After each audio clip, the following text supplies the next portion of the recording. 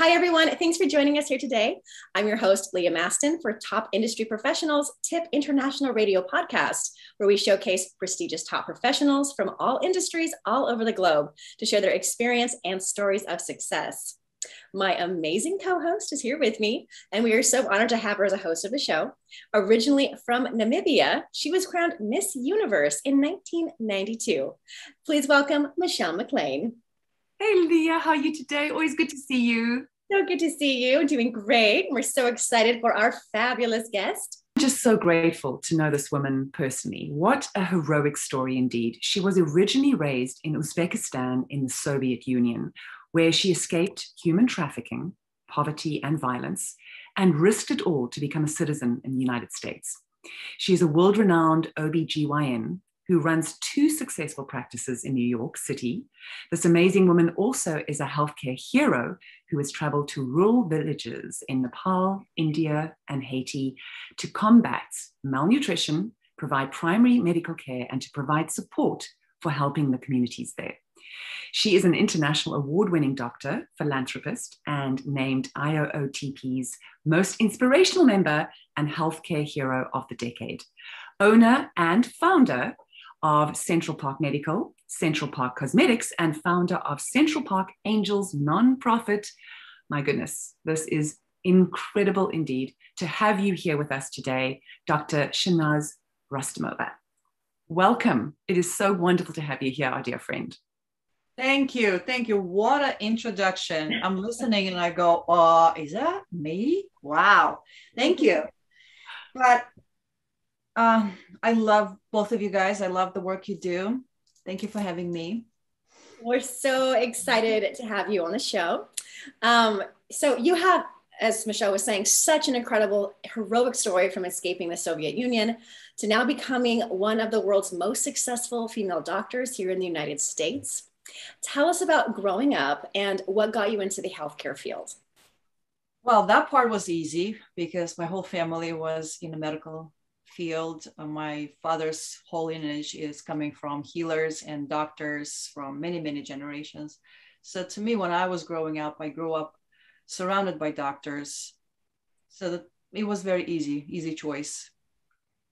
Yeah. But, Shahnoz, that you've been hit by the pandemic quite badly here, right? So the first frontline workers putting their life at the risk and running in the hotspots. And certainly New York City was one of the hotspots, but you've also been to Haiti since then. What has it been like for you? And how do you deal with, during the COVID, with all the work that you're doing? Yeah.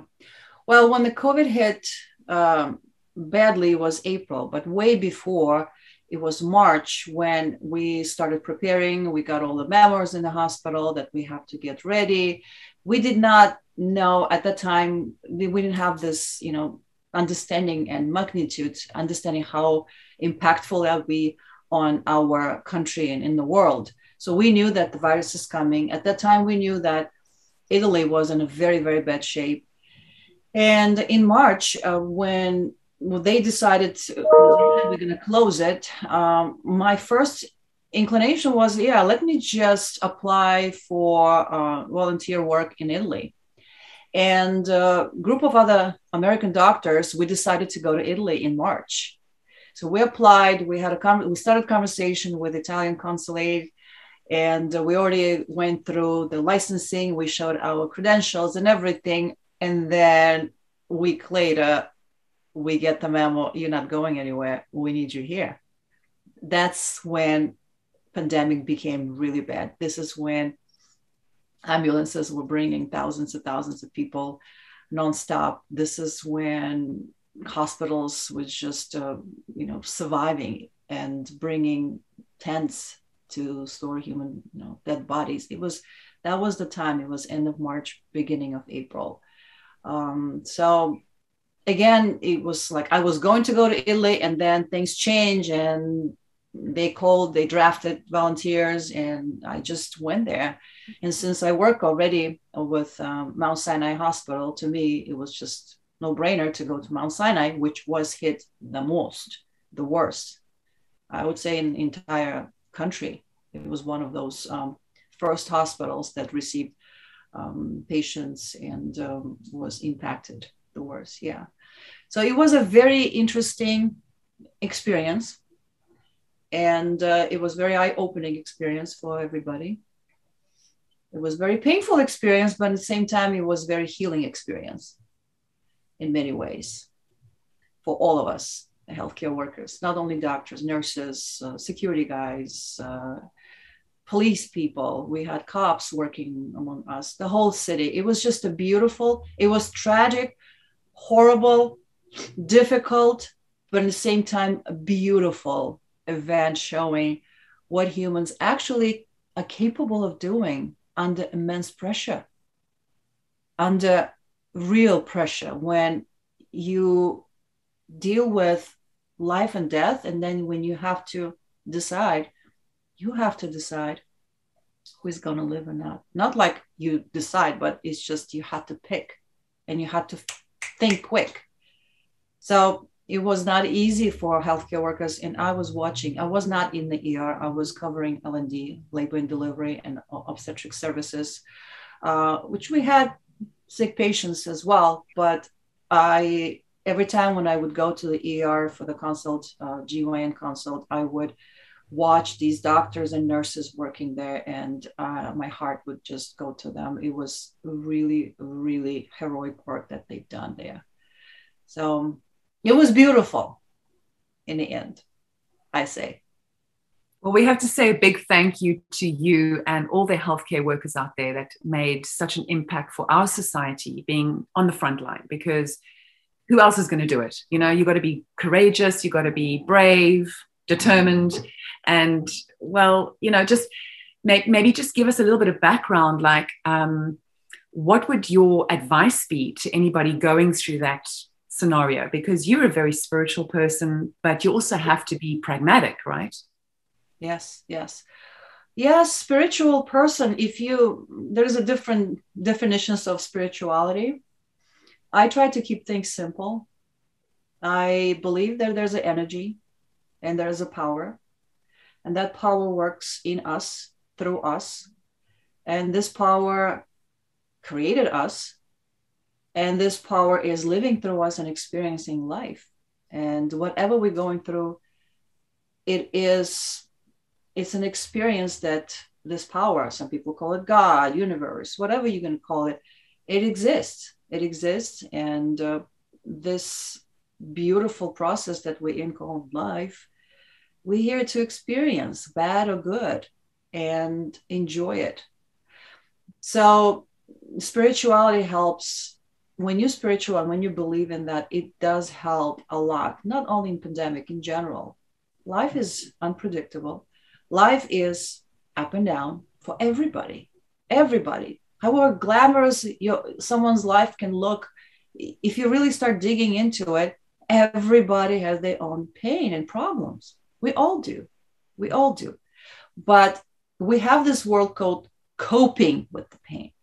But in reality, when you say coping, that means it's so painful and you just have to hold down this. And no, coping, I don't think it's a good word. I think experiencing and healing and growing.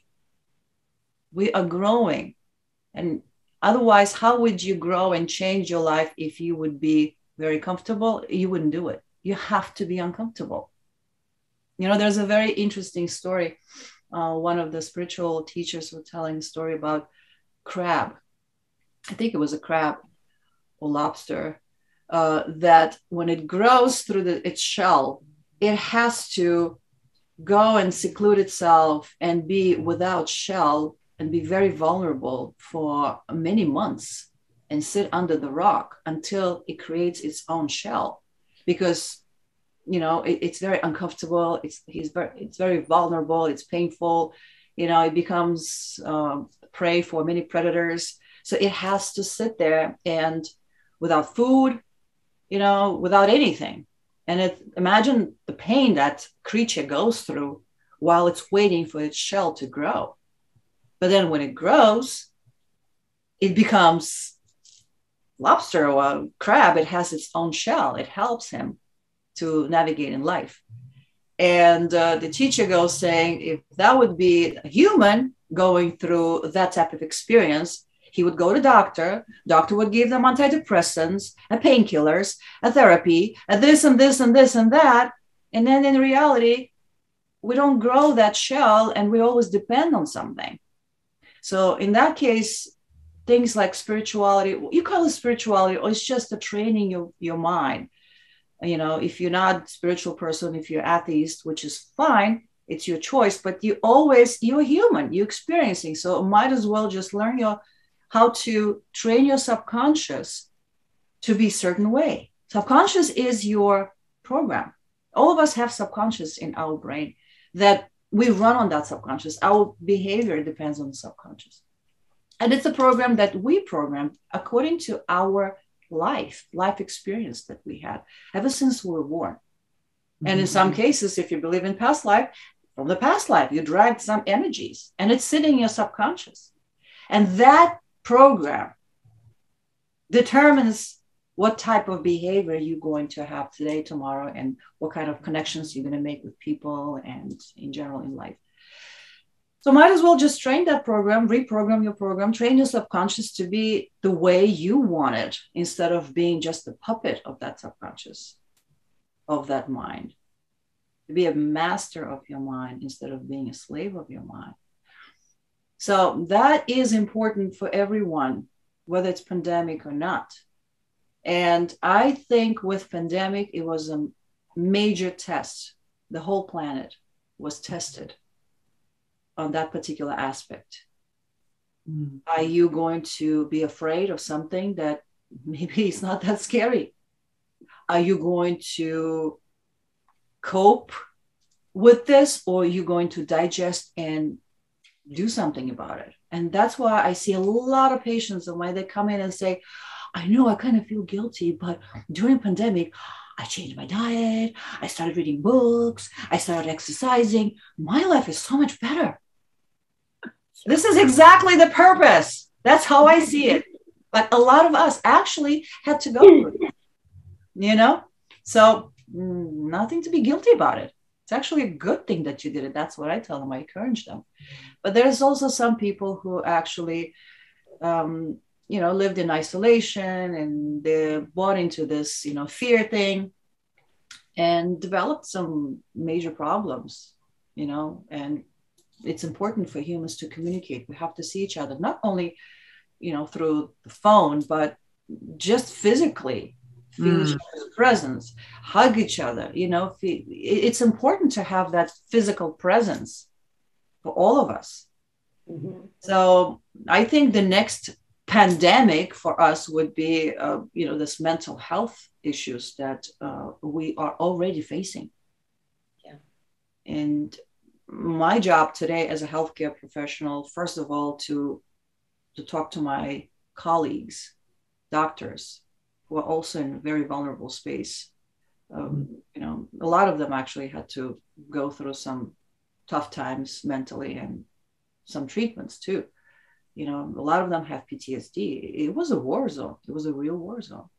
So I'm focusing on this. I'm teaching in Mount Sinai. I work with residents and students, and my work, every time when I'm on call, every time when I'm with the residents, with the doctors, all I do is just talk about mindset. It's important. Shahnoz, when is your book coming out? You're so inspiring, and everything you're sharing is it's amazing and inspiring. And I can just tell you're so passionate about it. And speaking of your other passions, you have to tell us about your nonprofit, Central Park Angels. Tell us about how you got started and what inspires you to keep going with your team. Yeah. So it started a long time ago. The idea of helping in that area started a long time ago, since I lived in Soviet era and Soviet Union when it collapsed, observing what happened during that collapse, and how I was also approached by those recruiters for human trafficking, realizing what human desperation can lead to. This is when I started looking and thinking about it. And then when I became, more or less successful and creating my own money, I decided to use my own money and create this project. So the focus is on 6 human basic needs. as humans, we all need food, water, we need some kind of shelter, some kind of electricity, so we could, log in and read news and read books, communicate with each other. We need education, we need medical care. So, and, based on that, I started looking for places. First, of course, I went to Nepal, I went to India, I did some work there. But I realized that it is, all these 6 human basic needs need to be combined together and addressed together. Because you could talk to that little boy at school, they tried to teach them to read, but if he's hungry, he's not going to get it. So we started that work in Haiti, in a village called Bilance. We're developing businesses, like a cooperative type of businesses in the village. We set it up a midwifery service. We built a school. So we built some water pumps there. So the work is going. And of course, with the pandemic and everything, it's kind of like stalled a little bit, but we are gaining a momentum now. And the main thing now, I started looking into other nonprofits, and that is the problem today's in nonprofit world, that a lot of nonprofits actually working very, very isolated. Mm-hmm. And my next mission, I'm thinking to put everybody on the same page, on board, and help other nonprofits to raise money and work on pick one project and work together in collaboration rather than just working in isolation. Unite all of us on one big platform. So that's my next project. So this is what we're working on. And beautiful people are coming my way. It's amazing how universe works. Beautiful souls are just flocking. And I have a feeling it's going to be a beautiful outcome. I can feel it. Well, Shahnoz, that is why I'm so inspired by you. And I just get goosebumps as you're talking because, I've got a very similar background to you in terms of starting a nonprofit, really understanding how people should work together and not work in silos, because there's more power that we have together, right? And so I've been very grateful to be a part of your project, the Angel Project. But besides all of that, your illustrious career just has accolades beyond belief. You won numerous awards and honors and featured in magazines and newspapers worldwide. You've also appeared on the famous billboard in Times Square numerous times. You've graced the front cover of Tip magazine, named Top Doctor of the Year, Doctor of the Decade, Empowered Woman, Top 50 Fearless Leaders, Women of the Year, Humanitarian of the Year, and this year you'll be honored at the IAOTP's annual awards gala dinner at the Plaza Hotel. You'll receive the International Healthcare Hero Award. And you're going to be inducted into the IAOTP's Hall of Fame, just to name a few accolades. Well, there you have it, ladies and gentlemen. All I could say is beyond congratulations to you. I mean, it's so deserving and so impressive, but you're so humble. And it's just so wonderful how you do draw people in and how you're drawing all these wonderful women in to support you. What would you say is the most important memory that you have of everything that you've achieved up until now to bring you to this point? There are so many, but I would just probably mention the very first one, which was back in Uzbekistan when I was basically sitting without food for 48 hours at least, or maybe even more, 2 days, 3 days, I haven't eaten. And we were outside with a couple of my friends. Someone approached us and said, oh, girls, here, look, recognize this girl, and showed the picture of the girl who we knew. And she was working in somewhere, one of those, either Dubai or one of those countries. And he said, we could employ you, or we could take you there and look at her. And she's sitting there and there's a food, like all you see is food. Well, that's what I saw. And something made me say no. And I turned around and I left. I remember walking towards my empty apartment. And I'm walking and I'm thinking to myself, maybe I should turn around and go. And then another voice goes, no, no. And I'm going there. I'm going home. I'm walking into this apartment. All I have is my television set. I'm putting this on. Let's just like turn on the television set. And I'm watching the movie Scarlett O'Hara, Gone with the Wind. The moment where she was also hungry and she dug out, either was a piece of beet or some kind of vegetable. She pulled it out, she bit on it, and she grabbed it and she said, I would never be hungry again. I remember that. I'm crying and I'm with her. It was like one of those moments when I said I would never be hungry again. And this is the moment when I always remind myself, mind over matter. I promised myself that I would never be hungry again. And from that moment, universe only brought me food, money, people, whatever I needed, I was provided. So every time when I go through any kind of hardships in my life and questions and what if, all these things, we all have that. I remember that moment. Mm. Everything is always working out for you. Things are always working out for you. It doesn't matter. It always did. It always will be. Things are always working out for you. So it helped me. And when someone is in the same desperate or not an easy situation, when I say those words, things are always working out for you, I feel how relieved they feel. So that's my long answer to your question. Well, I'm trying to dry my tears. Sorry. Back to when your book is coming out. Yeah. So. What a journey. When you're not working, tell us about yourself. I know you're very adventurous. Tell us about your hobbies. What do you like to do for fun? My favorite things to do are exploring life, exploring new experiences, new places, going to new countries, new places in general, kitchens, or whatever it is. Yeah. I love kite surfing. I usually go to places where it has kite surfing places because it gives you such a sense of freedom. I love painting. I paint. These are my paintings. So I do all sorts of painting. Wow, just show it closer to the camera. A little closer. Oh my. Wow. Yeah. Beautiful.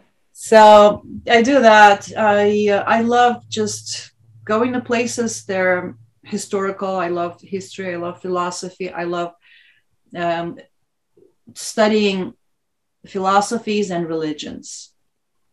Because I believe that everything that we had today, humanity had, all the knowledge we had, good or bad, it's for a reason and we need to know it.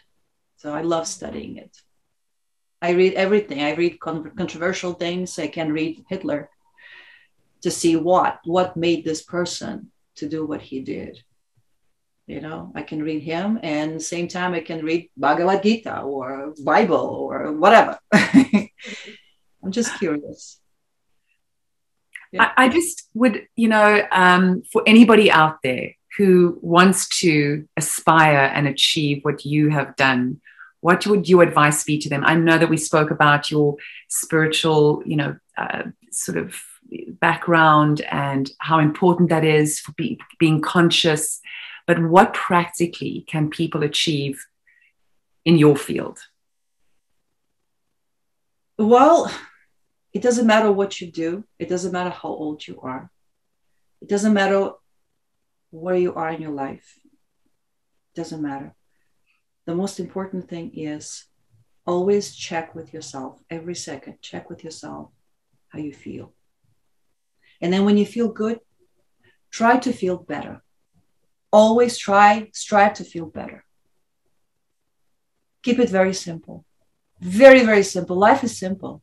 If you just feel good, things will start unfolding. And I remember you said some important, very important thing to me when I first met you. You said, surround yourself with the right people and the right energy. Absolutely. And that's stuck with me. Yep, absolutely. Energy is contagious. It is, as you are. I'm so sorry. Our time has come to an end. I mean, this is like we could talk forever and ever. I'm going to dry my tears and look forward to seeing you, Shahnoz, very soon in New York. Thank you. You'll be at the gala, right? Yeah. Thank you. you. Thank you so much. I love you all. We love you. Thank you so much. Namaste. Yeah. Bye. Bye, darling. Bye.